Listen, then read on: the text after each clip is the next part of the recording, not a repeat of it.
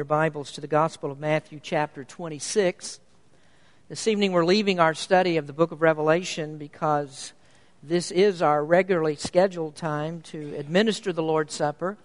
This year we've made a change in the frequency of our observance. We used to do this 12 times per year every month, but we changed that and now we receive the elements on a quarterly basis. And I know that change was kind of upsetting to some people. We've done it one way for so many years, and change is not always easy and always acceptable and welcome.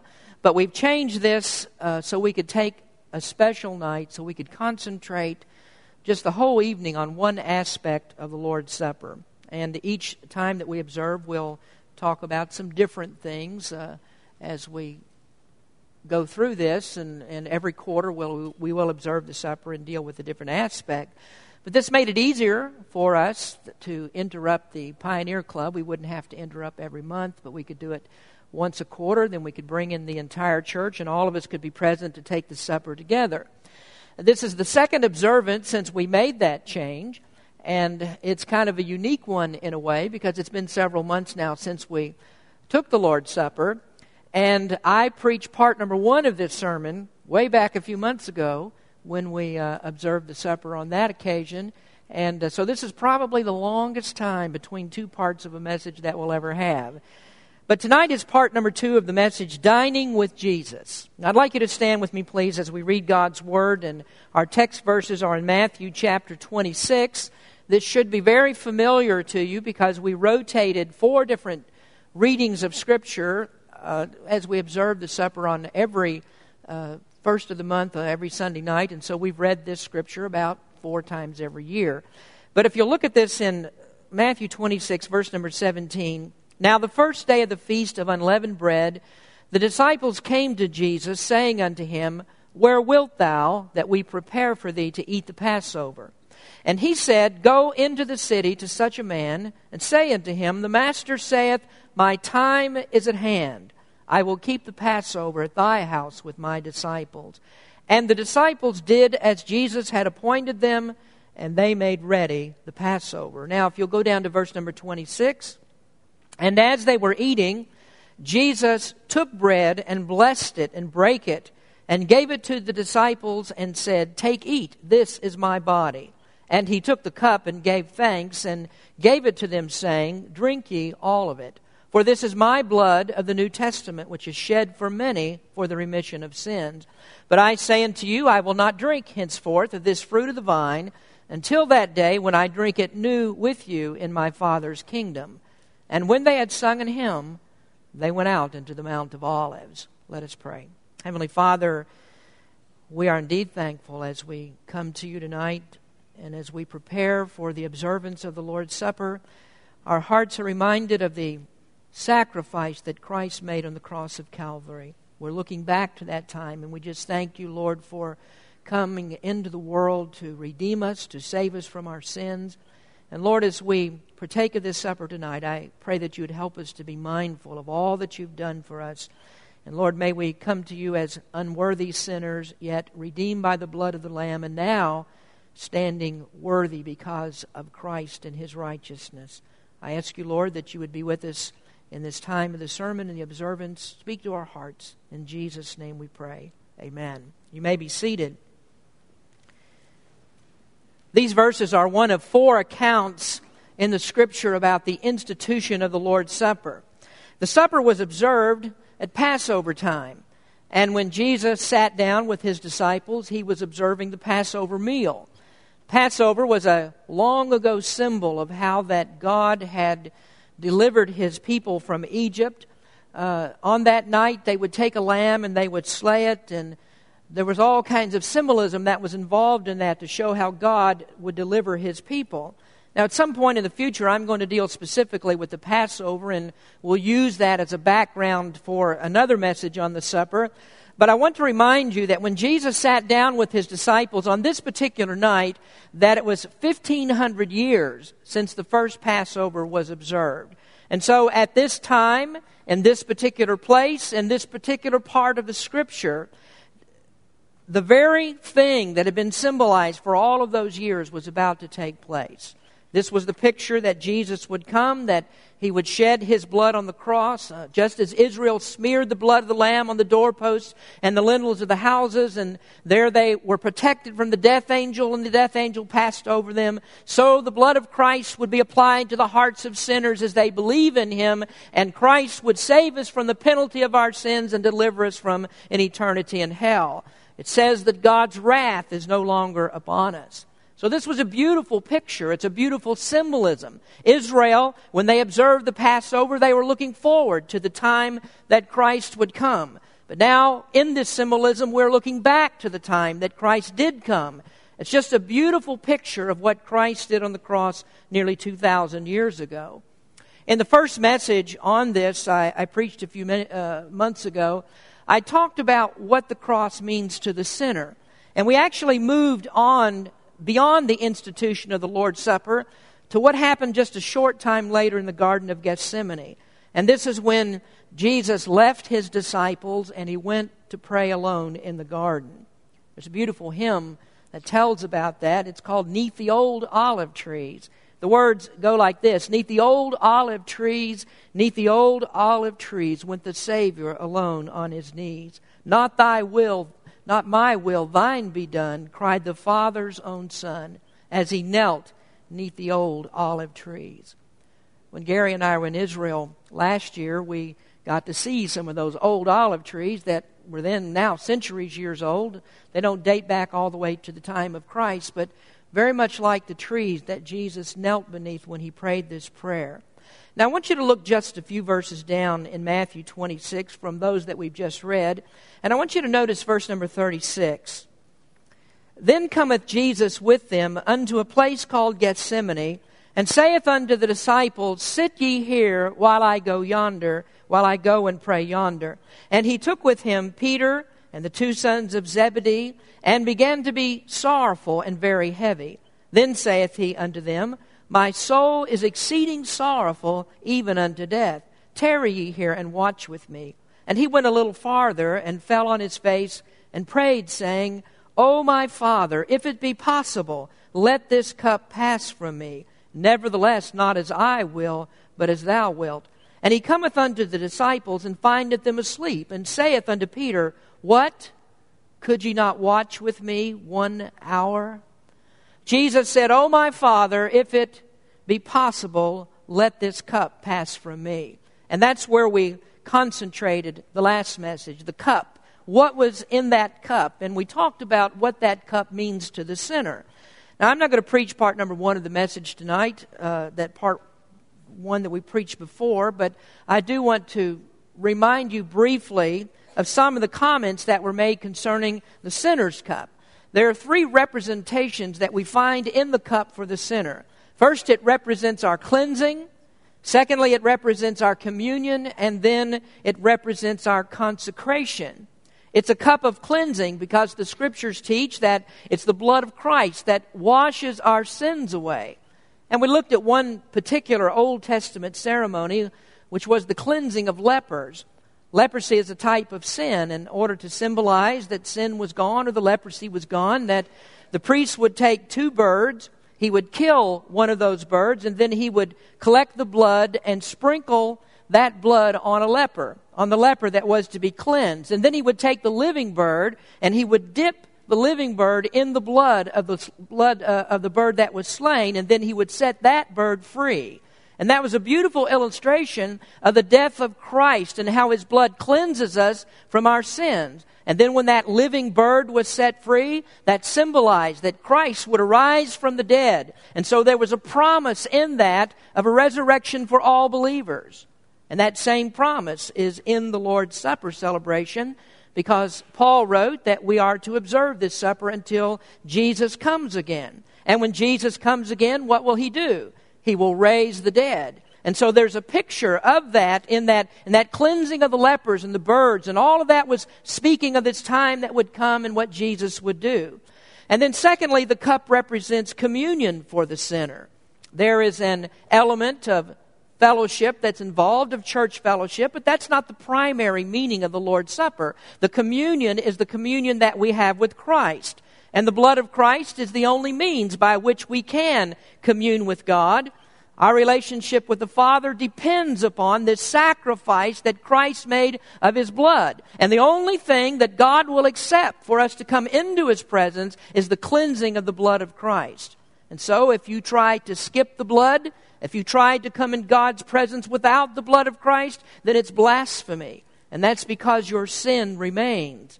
God has no fellowship with evil works of darkness. And so it's a cup of communion that we take in this supper, and it pictures that Christ brings us into fellowship with Him. And so those who have not received Christ can have no part of the supper. And then thirdly, the supper represents the sinner's consecration. Blood was used to consecrate the Old Testament priest. There was another ceremony in which they took blood and they put it on the right ear, on the tip of the right ear of the priest, and they put it on the tip of his right thumb and on the tip of his right toe. Blood on the ear says that we are to obey the Word of God. We're to listen to what God says. Blood on the thumb was to say that everything that we do, all of our works, are to be the works of God. And we're to do those sanctified in holiness and righteousness, what we do for God with our hands. And then blood on the big toe says that we are to walk with God. We're to walk worthy. We're to walk circumspectly. We're to walk in wisdom. The Bible says we are to walk even as Christ walked. And so when we partake of the Lord's Supper, there's consecration to God. And that's why before we take the supper, we confess our sins so that there's no worldliness in us, no ungodliness in us as we partake of the symbol of Christ's flesh and blood. So that's what the cup means pertaining to the sinner. That's what we discussed a few months ago.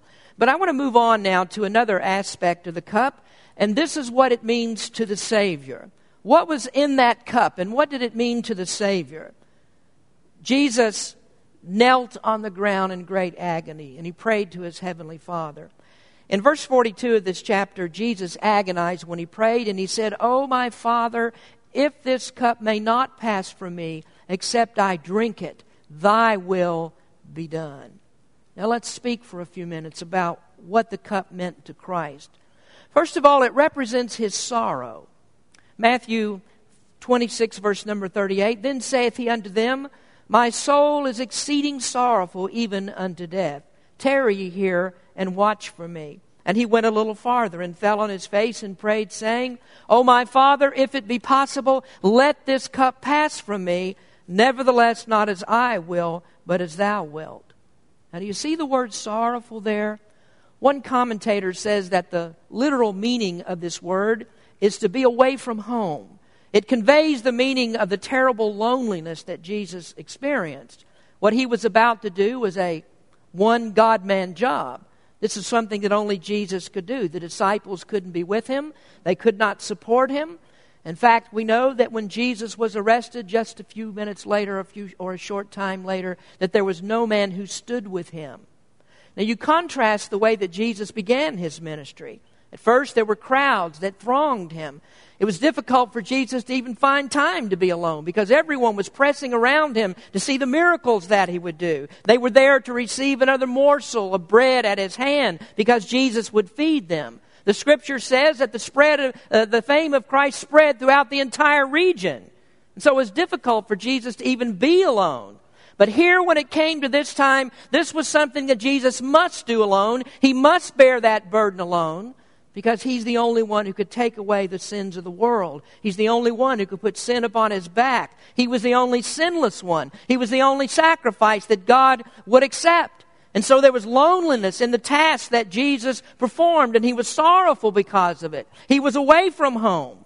He wasn't among the angels. He wasn't on the throne. He was ready for the most demeaning death that a man could die.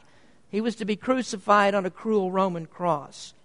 Now, as I think of that, I think of the blasphemy of Roman Catholicism, who says that Mary shared in the suffering of Christ. They say that Mary had a part in this, that Mary also redeems us from our sins. But friends, this was a singular task for Jesus. He had no help. He needed no help. He came into the world for this purpose, and He was in deep sorrow that could be shared by no one. And then also think about those who theorize that Jesus was reluctant to die. And the prayer that he prayed in the garden amounted to a plea that God would somehow let him out of this. That perhaps there could be another way. He could bypass the cross and he'd never have to go through the death of the cross. I don't think for a moment that's true.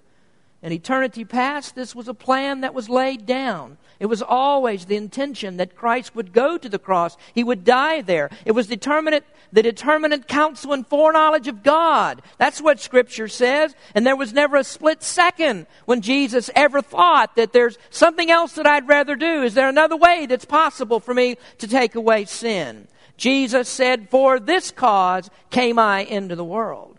Now, friends, Jesus was lonely. But loneliness would not stop him. He was sorrowful because the weight of the sins of the world were upon his shoulders. But he wouldn't be deterred.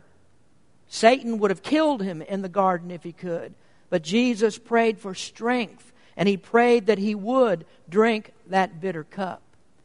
And then secondly, the cup represents his submission. Jesus said to the Father, "Thy will be done." Now what a wonderful picture that is of Christ's love for the Father. Drinking that cup meant that he loved the Father supremely. The Gospel of John gives us the most detail of the conversations that took place between Jesus and the disciples on the night that they took the supper. And in those final hours, in the preparation for the cross, Jesus made this statement. He said, "But that the world may know that I love the Father, and as the Father gave me commandment, even so I do. Arise, let us go hence." Now there Jesus said, "I am going to demonstrate to the world how much I love the Father." And he said, "The Father has given me a commandment. So let's get up, let's get going, because I have an appointment with death." Now that was love. He was a person of submission. Philippians chapter 2 tells us how that Christ stepped off the throne of glory. He never gave a second thought that that position in heaven, that throne was something that he could not give up at any cost, that he must stay there. He was willing to lower himself. He lowered himself to become a man. Then he lowered himself to become a servant. He lowered himself even further to die. And then he lowered himself to the most the very depths of the deepest of depravity, it would seem, when he lowered himself to the very bottom and dying the worst death possible. And that was the death of the cross. And he did that because it was the Father's will. He drank that cup. He accepted what the Father told him to do. And so in his birth, in his life, in his rejection, in his death, it was all planned, and Jesus fulfilled all of it. In John 17, he prayed to the Father, "I have glorified thee on the earth. I have finished the work which thou gavest me to do." So that's our example of submission. And I want to remind you that when you take the cup tonight, you are saying, "Father, I submit to your will. I submit to your will." And you ought not to even think of taking that cup to your lips unless you realize the God that you serve. If you have any reservations about the God that you serve, you don't want to take of the cup. Christ's blood is represented in the cup, and so if you hold anything back, then you're saying that Christ was not submissive, and so you ruin the picture. So I warn you, don't be guilty of that. Don't ruin the picture. Thirdly, it represents his suffering. Now tonight, we don't have time to talk about all that was involved in the crucifixion. The Romans used crucifixion because it was such a strong deterrent to crime. Anybody who observed a crucifixion had to be struck at how cruel that it was and how painful that it was. Every ounce of a man's dignity was stripped from him in a Roman crucifixion. So I don't need to tell you about nails that were driven into the flesh of his hands, long spikes that were driven into his feet. I can't explain to you how it felt to be raised up on that cross and then to have it dropped into a hole with a thud and the weight of his whole body tearing against the holes that had already been made in his flesh. We can't describe that. There's so many ways that Christ suffered. They beat him before the cross. They slapped his face. They struck him with sticks. They plucked out his beard. Isaiah says that his visage was marred more than any man. Jesus' back was beaten with a cat of 9 tails. And there with those whips, those threads of leather that were tipped with the splintered bones of animals, They struck Jesus with that, and it made long furrows in his back and tore the flesh and left him deeply ripped and bleeding. So the one who was all merciful was shown no mercy. The cup in the garden contained all of that. He saw that cup, but he didn't stop. When they struck him once, twice, 3 times, 10 times, and more, Jesus didn't stop. When they pressed that crown of long thorns into his brow, Jesus did not stop. And when they hammered the nails into his hands and to his feet, he did not stop. He had the power to end all of that. He only had to speak the word. And yet the Bible says he opened not his mouth. Just like those little lambs that were taken to the Passover slaughter with their throats slit, never gave a bleating sound, so the Son of God never opened his mouth. Now, friends, that is suffering that you could never imagine. And that's not even to speak of the suffering of humiliation, because there the Son of God, the Creator of the universe, the Lord of all lords, the King of all kings, was put up there on a cross naked for men to revile and to mock him. And all of that was in that cup. And so, friend, when you take the cup tonight, you say that I am willing to bear the reproach of Christ's cross. And do you understand that when you take the supper, it means that you're willing to be identified with Him? It means that you must take the humiliation and the suffering and the ridicule of your faith in silence. And it also means that you understand that you count it all joy to suffer for Christ, because He counted it all joy to suffer for you. So all that's in the cup. You have to weigh it very carefully before you drink it, because it says a whole lot about what you are willing to do. And then thirdly, or fourthly rather, it represents His sin-bearing. Now, many have said that of all the aspects of the cross, this is one of the very worst. Paul writes in 2 Corinthians, "For He hath made Him to be sin for us, who knew no sin, that we might be made the righteousness of God in Him. For He hath made Him to be sin for us." Do you know that is a staggering statement? Here is the holy, sinless one who has made sin for us. Staring into that proverbial cup was mingled the blackness, the stench, the putrefying smells and tastes of all the worst of humanity. In that cup was the gall of hell. So you could sit back and you can think about that for hours and days and weeks and years. You can think about this for the rest of your life, and you could never come to the realization or understand exactly what it was like for the holiness of God to drink the dregs of sin that were in that cup. The gap between God's holiness and man's sinfulness is so wide that eternity can never even fill it. The gap is so wide that it takes 2 separate worlds for God to exist and sin to exist. The world can't contain God and sin in the same universe, and that's why Jesus went to the cross. And on that cross, there were 2 unfathomable entities that came together, God's holiness and man's sin, and Jesus took that sin. Now, don't misunderstand me, because the Bible does not teach that Jesus became a sinner. He became sin for us. He could not become a sinner. He became sin. All the sins of believers were placed upon Him. There was no sin in Him, but there was sin on Him, because God made Him a sacrifice for our sins. He was the sin offering. He was the perfect lamb, just like all the Old Testament lambs that were sacrificed for all of those years in order to take care of the sins of the people. So Jesus came from that picture that showed that He would be the once-for-all sacrifice that would take away the sins of the world forever. Now, maybe you can't grasp how awful that was. What is it like for a holy God to become sin? But let me see if I can help you a little bit with this and help to understand just how terrible it was. Because fifthly, in this cup, there's a representation of His separation, the separation of Christ. When Christ became sin, the worst of the worst that could possibly happen happened. And that's the Heavenly Father whom He loved and He adored, the Heavenly Father with whom He had been one from all of eternity, could not stand to look on Him. God had to turn His back on Him because Jesus had become sin for us.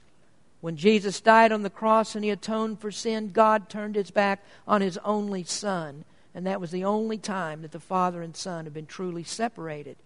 Jesus cried out from the cross, my God, why hast Thou forsaken me?" Now He asked the question, but as God, He very well understood the answer. He was forsaken because there was that awful, disgusting sewer of sin that was all over Him, and God cannot look on sin. Now each of you here tonight, I want you to understand this, that Christ did this for you. He was forsaken for you.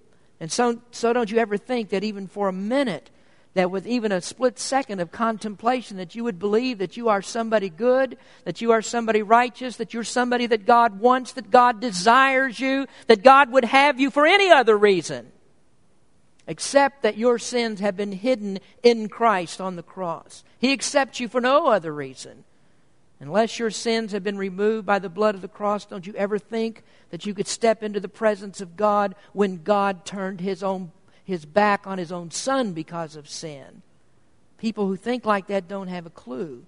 Anybody who thinks, well, I can throw a little self-help at God, I can keep a sacrament, I can pray to Mary, I can rub the toe of a statue, I can offer money, I can do something surely to make myself righteous in God's eyes and God will accept me. Anybody who thinks like that is a fool of magnanimous proportions.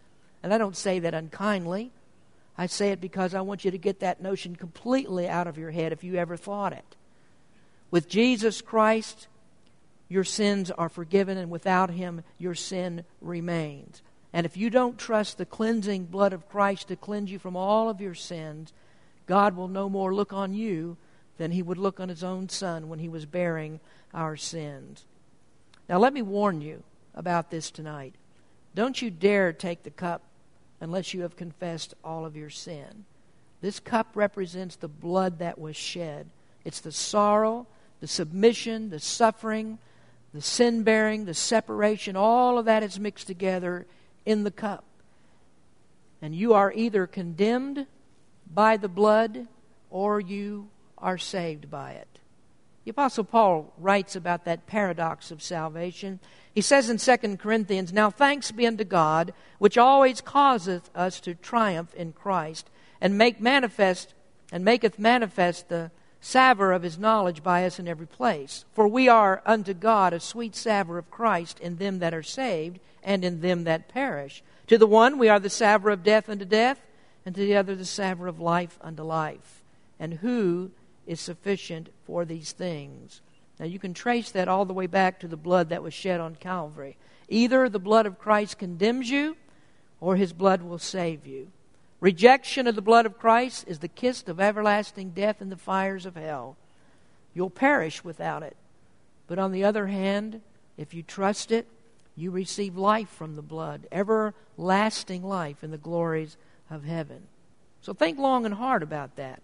The cup is powerful. There's a lot for you to consider in the cup. Now finally, and this is so important, it's all important because this is really why we need to be cleansed by Christ's blood, why it is so important. And that's because it represents His satisfaction. It represents satisfaction. Whose satisfaction? Well, Christ was satisfied because of what He did. He looked at what He accomplished on the cross and He was satisfied. Isaiah says, "He shall see the travail of his soul and shall be satisfied. By His knowledge shall my righteous servant justify many, for he shall bear their iniquities." It's just like a woman who travails in pain to deliver a child. As soon as that child is born, she forgets all about the pain. When she looks at that child and she stares into its face and she kisses that child and she holds it to her breast and she loves it, she forgets about all the pain and she's satisfied to have gone through it all. And that's exactly like Christ. The cross was worth it because through the cross He gave new birth to His people. But I want you to look at this another way. The Heavenly Father is satisfied, meaning that His just and His perfect law has been upheld. You see, God loves His Son, and God also loves His law. His law is perfect, and God has a demand that all of His laws must be kept perfectly. Now that tells us that salvation has a forensic nature to it. That means that salvation has an aspect regarding the law. Jesus kept the laws of God perfectly. And when you trust the blood of Christ to cleanse you from your sin, at that very moment you are declared just before God. And you are accepted because of the death of Christ, because His death is the punishment for your transgression of God's law. Now what Christ did when He went to the cross was to suffer infinitely the sins and the hell that we would have had to suffer. Now He actually suffered the fires of hell for us. And God is satisfied with Christ's death. And He's satisfied that the debt that you owe God and the punishment that you deserve to have has been satisfied in Christ. The penalty of God's law is removed from you because it's paid by Him. That's in the cup. It's a cup of His satisfaction. And further, I say to you again that it's the only thing that satisfies God. We've been studying that first part of the book of Matthew on Sunday mornings, and we used this scripture even this morning in all that we've been studying there. For I say unto you, Jesus said, for I say unto you that except your righteousness shall exceed the righteousness of the scribes and Pharisees, ye shall in no case enter the kingdom of heaven. And what did He mean by that? He simply means that you need righteousness that you don't have. You need righteousness that you can't get. Your best efforts, the best of the best people in the world, will die and go to hell without Jesus Christ. You need the perfect righteousness that only Christ can give.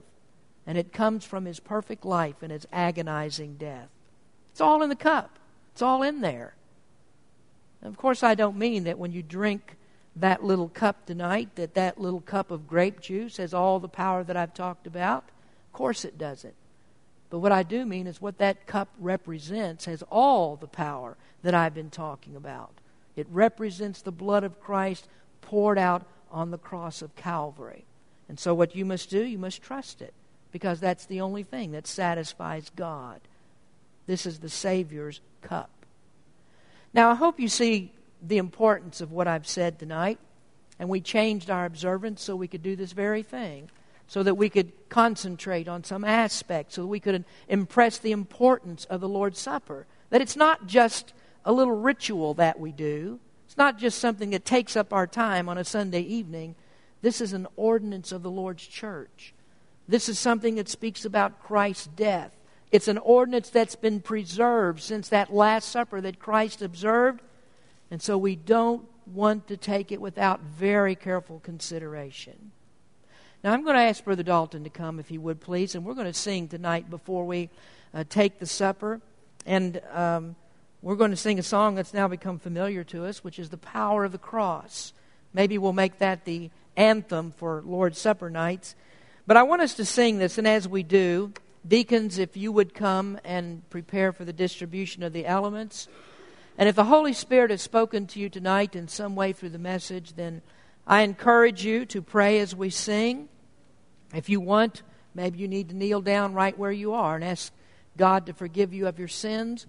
Maybe you would want to come up here, and that is all right too, if you wanted to come here and to pray. And I don't know, maybe that would be good if we just said every member of the church ought to be down on their knees and praying and asking God to bless this observance, to bless this church because of what Jesus Christ has done. So I'd like you to stand, if you would please, and we're going to sing The Power of the Cross. And think of those words as you sing and pray as you do.